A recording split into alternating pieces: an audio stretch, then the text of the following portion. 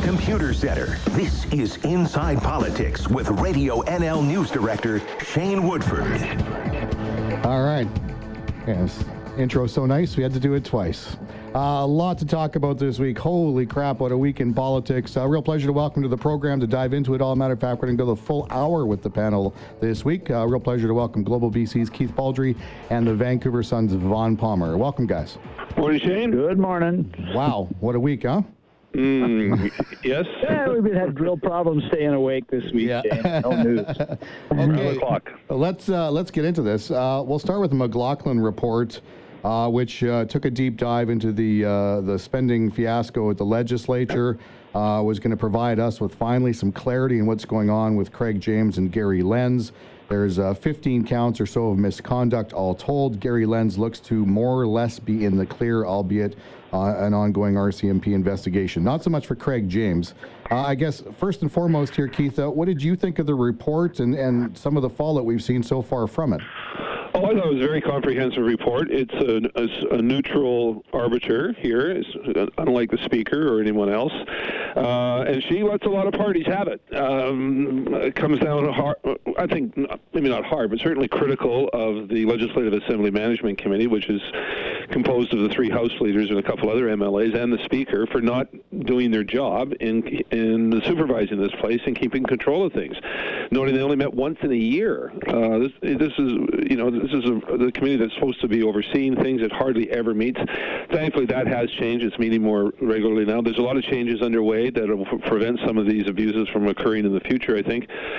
Makes it very clear that Craig James was, in her view, was guilty of misconduct, particularly, I think, on concocting these benefit schemes for himself. I mean, the wood splitter gets all the fun attention, but maybe that was kind of minor compared to some of the other stuff. I think the benefit schemes were the most egregious forms of misconduct. Gary Lenz gets a pass on everything, despite what the Speaker found. And Vaughn actually totaled up, first one to total up, that the Speaker made 15 allegations against these two men, and only 4 of them were substantiated by Beverly McLaughlin. So the Speaker doesn't come out looking very well here at all. And she questions his judgment in that he basically abdicated his duties as Speaker in favor of becoming a self-appointed police investigator. So not a lot of people come out looking good in this report, and I think that's a proper result. Vaughn, Gary Lenz had a press conference where he kind of responded, and you could almost sense the relief on his side. Craig James' response was to issue a release, and after those egregious spending violations, luggage, wood splitter, hundreds of $1,000s in all these benefits, the alcohol, the truckload of alcohol, all that, he cast himself as being vilified, sick of the whole thing. He's retiring early. Well, the James stuff, he complained that his side wasn't heard. You read that report, Beverly McLaughlin listened to him, heard him, and again she said, I don't accept his evidence. I reject his arguments. In fact, at one point, she said Craig James' argument bordered on the nonsensical. Yeah. And that was his excuse for taking the wood splitter to his house and leaving it there and using it. So I thought, it's a fair report because she does give him the benefit of the doubt where the evidence isn't clear on some matters. As for Lenz, I mean, he's kind of collateral damage in this thing, right? I mean, there's 7 accusations against him. He's cleared on all of them, but he remains in suspension because the matter is in the hands of the police, and the legislature didn't have any choice on that one. The other thing, and I agree with what Keith said, the other thing that I think is pretty disturbing is McLaughlin faults the legislature itself, the Legislative Assembly, for lack of controls, for blurred lines of authority, for this committee that's supposed to be in charge of managing everything that never meets. And, we will recall that 8 years ago, the then Auditor General of British Columbia, John Doyle, faulted the Assembly for the same kind of stuff. Mm-hmm. They've made some changes, but 8 years later, they still haven't cleaned up their act. And if you ask yourself, why did they decide to let Craig James go quietly? I think they had to admit that he took advantage of a system they'd created and they hadn't policed, and that is a pretty embarrassing indictment of the Legislative Assembly of British Columbia. Now, Keith, Craig James got what they're calling a non-financial settlement. Any idea what that means? I assume part of it is like we're not going to launch any legal action either way. Well, both sides have agreed not to have any legal action, and Craig James will retain his pension and such as are allowed under the basic employment law, but he's not getting a cash payout. One can argue he basically got 6 months' pay while he sits at home awaiting the adjudication of Ms. McLaughlin. But no, he gets no cash payout. He simply retires with his pension. He can qualify for his pension right now. So that's that with him. I don't think there's going to be any more said between those two. What's an open question, as Vaughn says, is Gary Lenz awaits his fate as a result of this police investigation. It's hard to see how a special prosecutor would come to a different conclusion regarding Lenz's actions or behavior than the former Chief Justice of the Supreme Court of Canada. I mean, she's applied her legal lens to this thing, and she's concluded not only there's no criminality, but there's not even any misconduct. So I would think it's very interesting, Shane, getting the reaction of the people who actually work at the legislature yesterday. Everybody was volunteering their opinion, and we're not talking about cabinet ministers or political staff. I'm talking about security guards, dining room people, tour guides, the infrastructure of the legislature, all of whom felt slighted here at how this whole thing has been handled. And I think most people read it the same way, that Craig James was the one who was sort of the guilty party, and that Gary Lenz was sort of caught up in this in an unfair way. And I think a number of people expect him to return to work. But if that happens, it's going to be very awkward around here to have a sergeant-at-arms working in the same hallway as a speaker who threw him under the bus. And even though Gary Lenz says he's a forgiving sort, it's going to be, I think, an awkward, tense moment if and when he comes back to work. All right, before we dive into the speaker's aspect of all this, a quick question to you, Vaughn. I mean, after all of this, after all these years, multiple warnings, and then months of this most recent fiasco and the McLaughlin report, can we expect the rules to finally be tightened up? Yes. Yeah, and, they did table in the House yesterday a bunch of things that have already happened, prompted by these investigations, under the direction of Kate Ryan Lloyd, who is the acting clerk of the legislature, and who I think has risen to the occasion here in fine fashion. The job of clerk of the legislature is vacant right now because Craig James is retired, and I sincerely hope she's at the top of the list of people that get considered for the permanent appointment, because you consider the stresses and pressures around here. It's one of the most stressful and pressured times we've had, and she's gone through it and handled herself very, very well. Yeah, she's done a great job. Let's talk about Darryl Plecas. He was a key role in this whole thing, really cast himself as the investigator along with his aide-de-camp, Helen Mullen.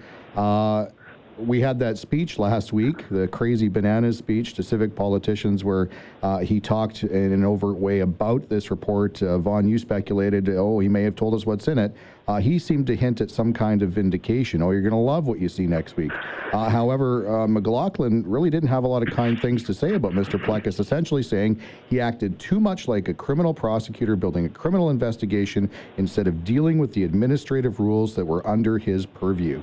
Keith, will there be any change at the speaker? I mean, well, he's bulletproof. There's nothing they can do to him. I think Darryl Plecas' demeanor has changed a bit since the fallout that resulted from that weird speech he gave, where he praised Hell's Angels and the mafia and organized crime and suggested his question period was the reason why young people wanted a dictatorship. He knows the MLAs don't have a high opinion of him, and that he has to change his tone and his demeanor. I think this report cuts him down a little, quite a bit in the eyes of the members of the House. McLaughlin was quite critical of his conduct, and it's interesting, Shane. Again, back to the people who work at the legislature.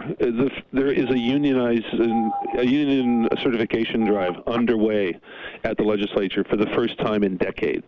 Part of that is because there's an NDP government, but talking to some of the people who are thinking a union certification, it's because they fear for their jobs because of the way the speaker's handled this thing with his special aide, Alan Mullen. And they think these two are sort of running rogue through the legislature, and their jobs are threatened, and so they're looking in for the first time at forming the union. That speaks volumes of the atmosphere around this place. Vaughn, on Mr. Mullen, I mean, he was a big face in this thing. Not a lot of what he said came to fruition, but have we heard the last of sort of the Plecas-Mullen union in this, or no? Well, as I said, I think Keith is right that maybe it's just wishful thinking that a lower key approach would be better. I don't think there's an awful lot of. I mean, the one thing you can say about Plecas is if he hadn't waded into this thing, however he handled it, however he did it, if he hadn't waded into this thing, I don't think we would have seen anybody putting a stop to it, because the Assembly had been allowing this kind of thing to go along for a while. We can't total up the entire bill for everything till the end of this. Mike Farnworth was asked yesterday about the cost of the McLaughlin report, and he said it's worth every penny, but he couldn't tell us how many pennies it was going to cost. Mm-hmm. And, of course, you've still got the forensic audit going on with the Auditor General. You've still got police and 2 special prosecutors. Until we get all that, I guess we won't know how much this whole thing cost and how much of it came true, or at least was borne out. But I guess the one thing you have to say going in, and I think the public would be inclined to say this, is, well, however he did it, at least he put an end to it, and that in itself is something that people should be grateful for. Really quickly, do we know where the RCMP investigation or the forensic audit is at in a timeline perspective yet, or no? You never know where an RCMP investigation is. It's just they never provide any clues or heads up, so it is what it is. I expect it's going to continue for some time. Okay. Let's take a quick break here on Inside Politics. We'll continue a busy week in political news with Keith and Vaughn right after this quick break. Local news now. Radio NL, 610 a.m. and RadioNL.com. Accountable to you for Kamloops Computer Center. This is Inside Politics with Shane Woodford on Radio NL. Good morning. Thank you for tuning in. We're talking to Vaughn Palmer and Keith Baldry. Guys, Ginny Sims, who's the Minister of Citizen Services, spent plenty of time on the hot seat this week in question period. She had her hand slapped pretty good not that long ago for dodging around FOI laws, and apparently she's now facing similar allegations about different methodology, including social media accounts, all leveled by a former staffer in order to get around Canadian freedom of information laws. Vaughn, what do you make of this whole thing? I mean, she's in charge of the FOI, the system, as it were, and here we go. Yeah, she's not exactly the poster child for access to information and following the rules. The other problem she's got, there's actually 2 problems here. It turns out that her office wrote a bunch of letters of recommendation for applicants from Pakistan who wanted visas to come to Canada, and when they were sent over to the local MP, who's a federal Liberal, and MPs are the ones who field these applications, I guess, pointed out that 3 of these people were on a security watch list. Oops. So Sims kind of backs off at that point, but asks how all this happened, because if you read the letters, she testified these were fine people. She was prepared to vouch for them, friends and everything. She says, it was all a staff mistake, right? It was all my staff, and, they've been told don't do it again and all that stuff. But it's pretty embarrassing to just see a minister who's, as I say, these 10 letters went out from her office, and it turns out that 3 of them were on the security watch list. She provided testimonials about these people. Yeah. Keith, how much trouble is she in here? I mean, the former staffer in question here is lawyered up, and the letter from that lawyer kind of instigated the whole thing, spread out by the BC Liberals. Is she genuinely in trouble or no? Well, I think more shoes have to drop before she's in trouble. I don't think her colleagues are that impressed with her behavior here. And I do find it very amusing that the NDP, which dined out in opposition, dined out for years on email issues involving Liberal cabinet ministers, triple delete, and also relied on disgruntled ex-staffers as sources. Now, the tables are turned. The Liberals are now gleefully feasting on ex-staffers, disgruntled ex-staffers, providing them with information about emails. It's a real what goes around comes around type of issue here. But, the way the news cycle works is that this was sort of an issue for a day, quickly replaced, of course, by the money laundering review, a public inquiry, then the McLaughlin report. The House is not sitting next week. The House comes back for one final week. Will the Liberals take another run at it? 10 days from now, maybe, but I think other issues will probably come to the fore. And I think basically Ginny Sims got a break by the House not sitting next week and by two big news days coming back to back that sort of punted that story out of the picture.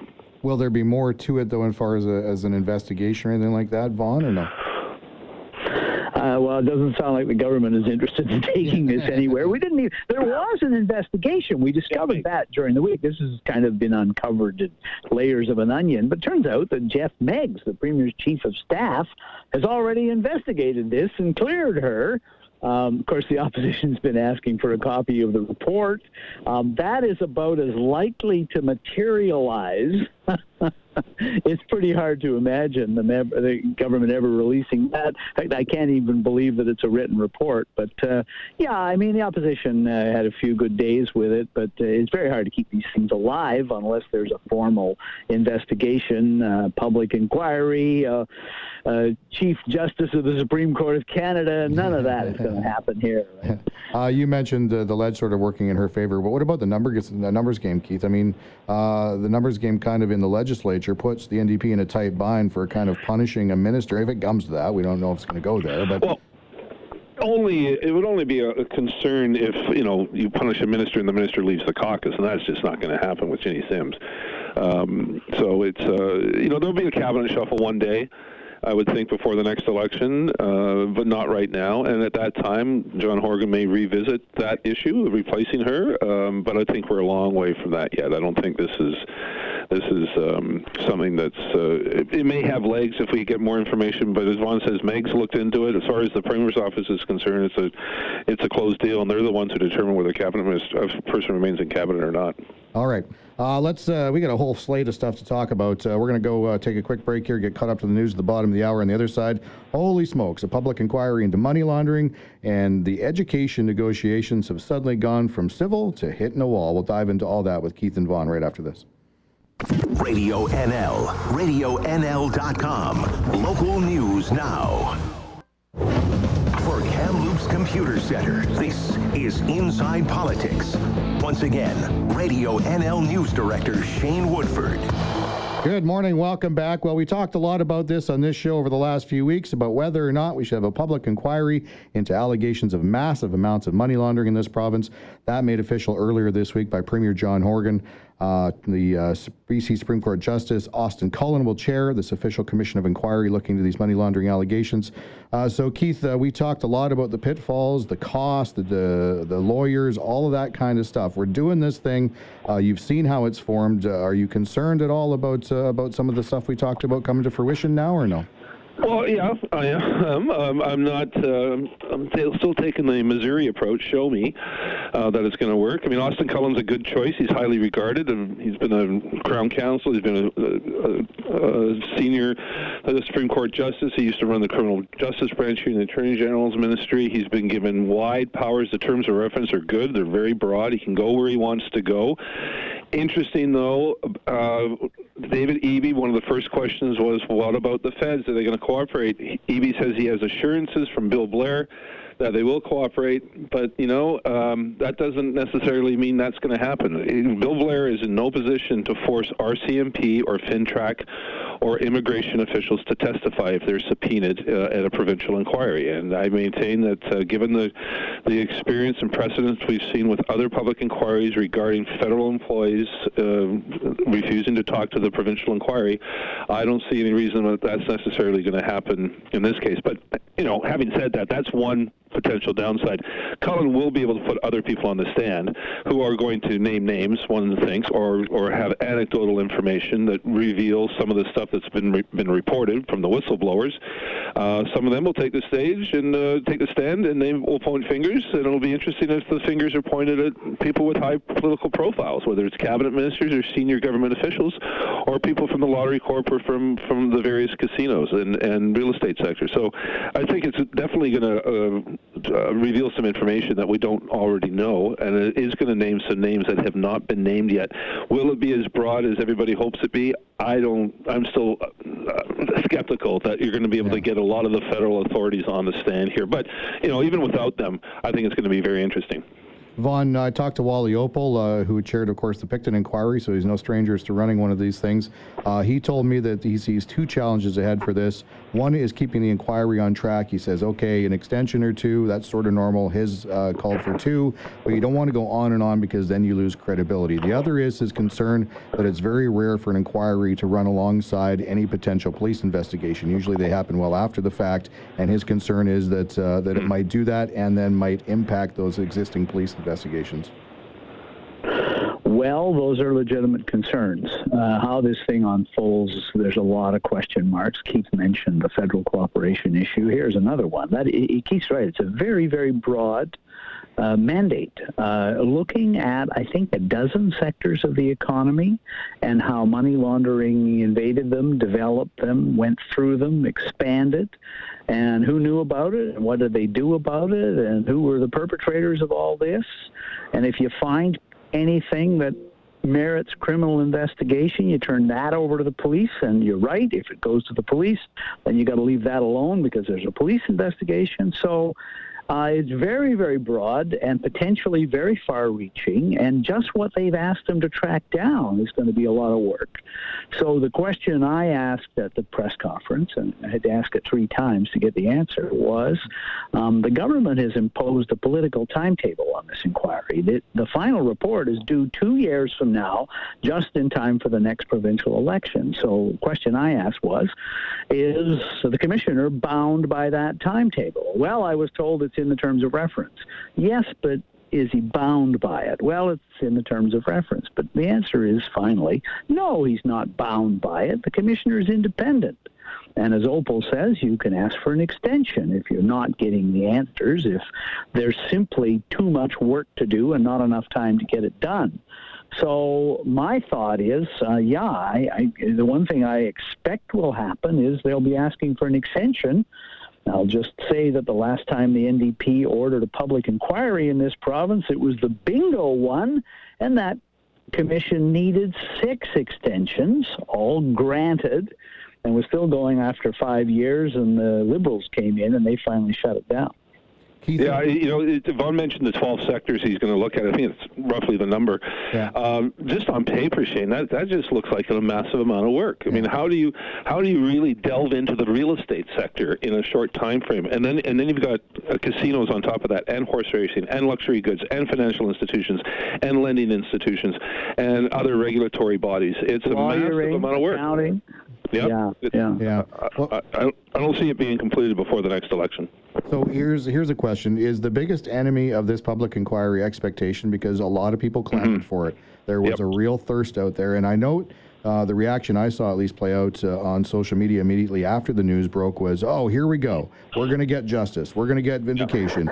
There's the political operatives. Oh, we're going to expose BC Liberal corruption. There's some really lofty expectations around this thing. And I question, no matter what the result is, I don't think that's going to meet some of those lofty expectations. Oh, I think you put your finger on it, Shane, because you're right. Again, social media reaction is people are braying for blood. They want vengeance. They want heads to roll. Public inquiries don't lay charges. It can lead to further investigations by the Crown or police, but people cannot take the stand and incriminate themselves. No person can be, any evidence that comes out in a public inquiry coming forth from one person cannot be used against that person in a subsequent criminal proceeding. So there's a lot of checks and balances on this thing, and I think people are mistaken that they think somehow, a Liberal cabinet minister is going to get, going to jail or something like this, or some lottery official or such. I think it's going to be an eye-opening exercise in many ways, but it is not going to be the vengeance-seeking exercise that some people are thinking. And I think expectations are unreasonably high, and I think those expectations are going to be dashed, and people are going to be disappointed at the end of it. The other thing that struck me about the press conference, the Premier was asked outright, okay, what's the cost of this thing going to be? Are you concerned about the cost? He essentially said, well, the cost will be what it will be. We'll have to see where it goes. Vaughn, was that sort of smart as opposed to saying, well, it's going to cost X amount and then having to play defense for 2 years? Well, he didn't want to give us a number because, again, the record of these things is they go over budget. Unfortunately, for the Premier's attempt to avoid us having a number at the beginning, David Eby has already told a meeting on April the 23rd that the price range was $10 million to $15 million. So in the absence of any other numbers, that's going to be the starting point for reporting on this if they get it done for $15 million in 2 years. But the Premier tried to keep it from generating a storyline about going over budget, but unfortunately, David Eby had already given us a number. But that said, I mean, there's going to be people who talk about the cost and go, well, listen, billions of dollars have been laundered in this province. What's $100 million on an inquiry? I mean, even Wally Opal, when I asked him that question, said, hey, can you put a price tag on justice? Keith? Yeah, no, I think but we've heard doubt that it's actually going to do that. I think you're going to get a lot of bureaucracy here. There are a bunch of agencies in charge of this, federal and provincial, and I think we will see world-class displays of buck passing.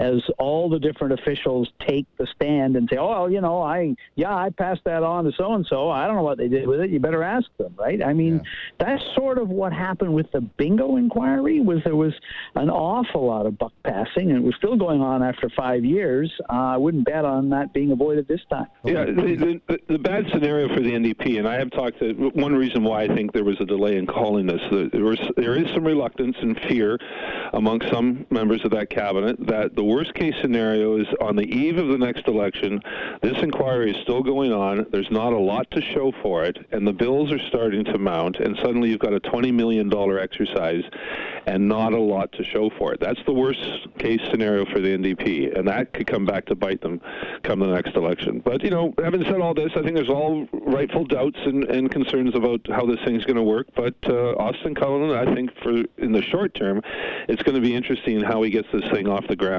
and what he sort of discovers in his first few kicks at the can. But it's going to take some time to get this going, Shane. He has to assemble a staff. He has to literally find office space. He has to find a crackerjack lead counsel, and then he's going to come up with a strategic plan how he actually is going to tackle all these sectors and in what sequence is he going to do it. And a lot of people are interviewed beforehand, before they take the stand, to find out exactly what information they have available to them. So I don't think we're going to see any public hearings in this thing, at least until the fall, if not next spring. Just one final note on this topic before we move on.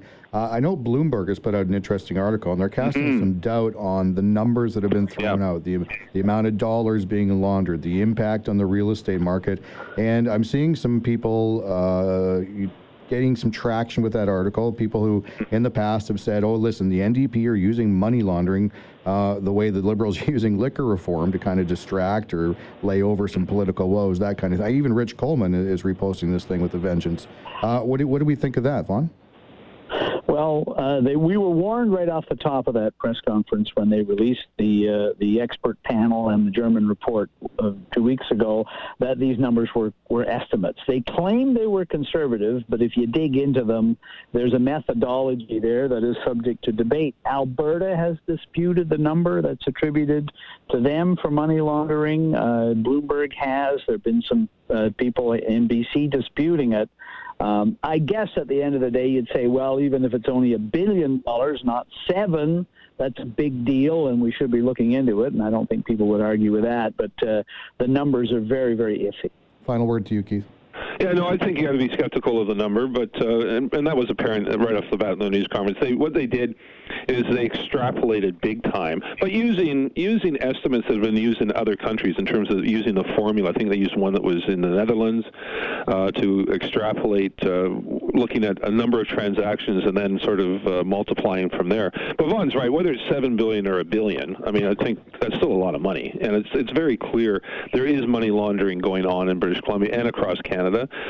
Criminals are getting much more sophisticated, and it's not like it's a BC problem, even though we have the so-called Vancouver model. It's a worldwide problem, and we're not immune to it. So again, whether it's $7 billion, $5 billion, $4 billion, I don't think that really matters as much as the fact that it's going on and people want to stop to it. All right, paging all teachers. We're going to take a quick break. Yeah. On the other side, the education dispute has flared up again. We'll talk about that with Keith and Vaughn right after this. Local news News Now, Radio NL, 610 a.m. and RadioNL.com. You're listening to Inside Politics with Shane Woodford for Kamloops Computer Center on Radio NL. Welcome back. We're talking to Vaughn Palmer and Keith Baldry. Well, with the NDP government, it was supposed to be a new day dawning for contract talks with BC's teachers, and all of a sudden, it's the same old headlines. Guys, the class size and composition, the big hurdle here. I talked to Glenn Hansman on one side, Alan Chell on the other for BCPC, and it looks like, as far as class size and composition, the stumbling block breaks down as I see it like this. Hansman says, yes, it is open for negotiation, but he told me flat out they cannot take away what the court has awarded. So from the BCTF perspective, there appears to be a floor. On the BCPC side, Alan Chell says, listen, we're bargaining. The whole thing's wide open. I've always assumed it's open. We can bargain and negotiate every aspect of class size and composition. Keith, how much trouble are we in? Oh, I think we're in a big heap of trouble. I've talked to Hansman and to the school trustee side and the ministry and the cabinet ministers. This is an intractable mess. The language that's come back, the reason the Liberals took the language out, and they did it illegally and wrongly, is because it was unworkable. That it's so complex and so rigid, it leads to unintended consequences. And in fact, even though the BCTF insists this language is somehow sacrosanct and holy, they have launched last year 200 days of arbitration in grievances over the language, and it costing $2.4 million, and more costs to come. And that's just last year, and it's going on this year as well. So just by the evidence, the language seems to be unworkable in many districts. The government's take is, the NDP's take is, look, we're trying to fix it. It doesn't mean we're eliminating what the TF is looking for, but they need flexibility at the table.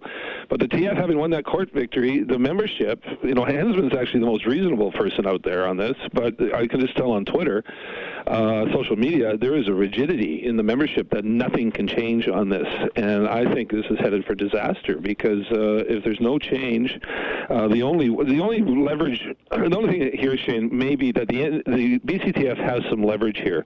They can use the desperate need for the trustees and the school districts to change that language to sweeten the compensation pie for them. But they cannot exceed the mandate, as your interview with Alan Chell made clear. He made it clear with you they can't go beyond the negotiating mandate, because all unions have agreed to this. And if the TF were to get more than the other unions, that would trigger all the Me Too clauses, and that would send Carol James' budget into deficit and would probably topple the credit rating, which was just reaffirmed this week, and lead to all sorts of consequences. So no, this is a very serious situation. Yeah, Vaughn, is that indeed where I mean, at the end of the day, this is everything's always about money. The BCTF is viewing this as, they're going to wipe out everything we fought so hard for in class size and composition. Alan Chell telling me, listen, the union's proposal on the table is going to cost us hundreds of millions of dollars. That's not only money we don't have, but as Keith referenced, it's also going to trigger all those Me Too clauses out there, which means ka-ching for the province. That is a completely unworkable situation, I assume. Yes, it is. And I mean, even though the union chooses to portray this as bad old BCPC, the mandate here is coming from the cabinet room. It is coming ultimately from the NDP cabinet and Premier John Horgan, but the lead minister on this is not Rob Fleming, the education minister. It's Carol James, the finance minister. That's the first thing. The second thing is the problem. The second problem is the court case. The teachers seem to think that the Supreme Court of Canada gave them their contract in perpetuity and gave them that language. What the court said was that unions are entitled to a fair process of collective bargaining. Fair, yes, but bargaining. There's no guaranteed outcomes here. Bargaining implies give and take.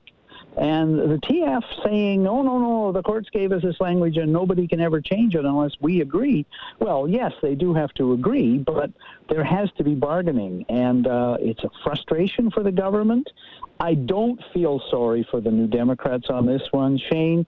They took the position that the BCTF could do no wrong for years, courted them, got their votes, and now they're facing the reality that they may have created a bit of a political monster for themselves. Yeah. If you're a teacher listening to this, I would make financial plans to potentially be on strike next fall, because the contract ends June 30th, so it's the end of the school year. Unless something dramatic happens, I think you're going to be in a situation where there will be a strike or a lockout come next, more likely a strike, come the start of the next school year, and I think it could go on for some time. So if you're a teacher, your leadership has always historically been way more, radical, I would say, than the membership, and if they don't bend on this, you're going to be without a paycheck, I think, for much of the fall. And will a signal that we're headed down that path, guys, be the calling in of a mediator? I think, 4 of the last 5 rounds of contract bargaining has required a mediator here? Oh, yeah. So will that be the first signal, okay, we're going down a familiar path, that the mediator gets called in? Vince Reddy's on the mediator, but Sorry, go ahead. Why don't you go first, Keith? There. Go ahead, a mediator, yes, but I can't imagine the union may ask for arbitration, but I can't imagine the government will ever agree to that either. Yeah, Keith? You lose control of the process. Yeah, no, it's actually delicious irony to watch this, because I've talked to Carol James and Rob Fleming about this, and they are getting quite irritated with the TF. And it's interesting, the TF has unleashed this campaign to pressure NDP MLAs to go after BCPC, which is the bargaining agency here. And again, trying to pretend that BCPC is some sort of liberal agency gone rogue. It's got nothing to do with the NDP. They're hesitant to criticize the NDP, but they are. Glenn Hansman now is. He's starting to call out Carol James on this. She's getting irritated by this. So suddenly the relationship between the TF and the NDP, which was never strong, is being frayed around the edges. And make no mistake, it's not BCPC driving the bus here. It's Carol James and the NDP cabinet that is in charge of these negotiations. And they've got to get their heads around that. Yeah, I asked Alan Shell that directly, whether his bargaining mandate had the blessing of Finance Minister Carol James. He told me absolutely. Oh, yeah. And I think that's where the dangerous warnings to me is all the social media activity from teachers over the last week, and Glenn Hansman coming in at the end of it and saying, oh, well, look, they're bargaining like the BC Liberals. It's like it's 2014 out there. I mean, that's some tough language to throw at an NDP government. Yeah, no, but they're bargaining like they're bargaining. That's how bargaining works. And one knock on the TF, and I've said it before, they don't know how to bargain. They don't have professional negotiators. They've got, a socials teacher and a kindergarten teacher and a couple of other, teachers who give up teaching for a while to become negotiators, and they don't know how to negotiate. Other unions have professional negotiators. That's why they get a deal done for their members, and why it always works for them. The nurses, the BCGU, CUPE, all the public sector unions have essentially settled with the NDP, except for the BCTF. And again, it's going to be a very messy few weeks. Vaughn, in all of this, will there be political repercussions? As you mentioned, they courted this vote, they won this vote, and now it looks like teachers are steaming mad again. Yeah, I wonder what they're going to do, though. They're not going to go and vote for the Liberals, so I suppose be interesting to see what the Greens say about this if they get in there. I've already seen some suggestion on social media that, well, that's it for the NDP. We're going to have to go vote Green next time. So we're still some distance away from an election on this issue, but it is, there is a certain amount of delicious irony in watching the New Democrats squirm on this one. All right, we only got about 2 minutes left, so just really quickly, I mean, we've talked about all the trouble here and potential woes, and here we go again. Is there any sign for hope? I mean, the two sides are sitting at the table. They're bargaining yesterday. I assume they're bargaining again today. They've got dates till the end of June, and we got the summer to try and get something. I mean, is there a chance that, other than the tough talk and posturing in the media that we've seen in the last 24 hours, that the two sides could take a deep breath and get back at this? Well, they're still talking. That's good. I mean, the fact that this is all blown up in the media now is a sign. I think Alan Shell pointed out to you. It's a sign that things aren't going well when both sides race to the media to complain.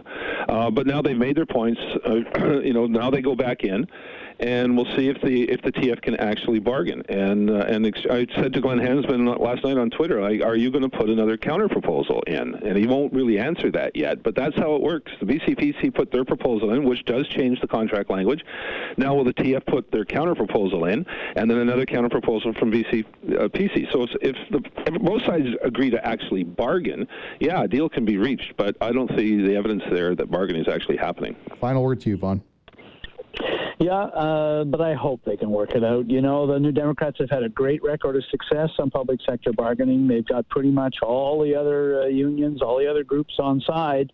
I think they really want to get the teachers as well, but unfortunately this, I say, misinterpretation over what the Supreme Court of Canada actually did is a problem. And there's a problem, too, in that Rob Fleming said a little while ago, no concessions. Well, the government insists these aren't concessions, but the union sees them as just that. And by the way, guys, just some quick breaking news in federal politics. Looks like the United States and Canada finally reached some kind of a deal to lift those contentious steel and aluminum tariffs. The Prime Minister is going to make it official in a few hours here, apparently. So there we go. Keith Vaughan, always Very a pleasure. All right. Bye-bye. There we go. Bye-bye. That's Keith Baldry from Global BC. Vaughn Palmer from the Vancouver Sun. Holy smokes, we have a lot to talk about today. Look forward to talking to them again on Inside Politics next week. Thank you for listening. Have a great long weekend. From CHNL in Kamloops, a Stingray radio station. This is Radio NL 610 AM and RadioNL.com. Local news now.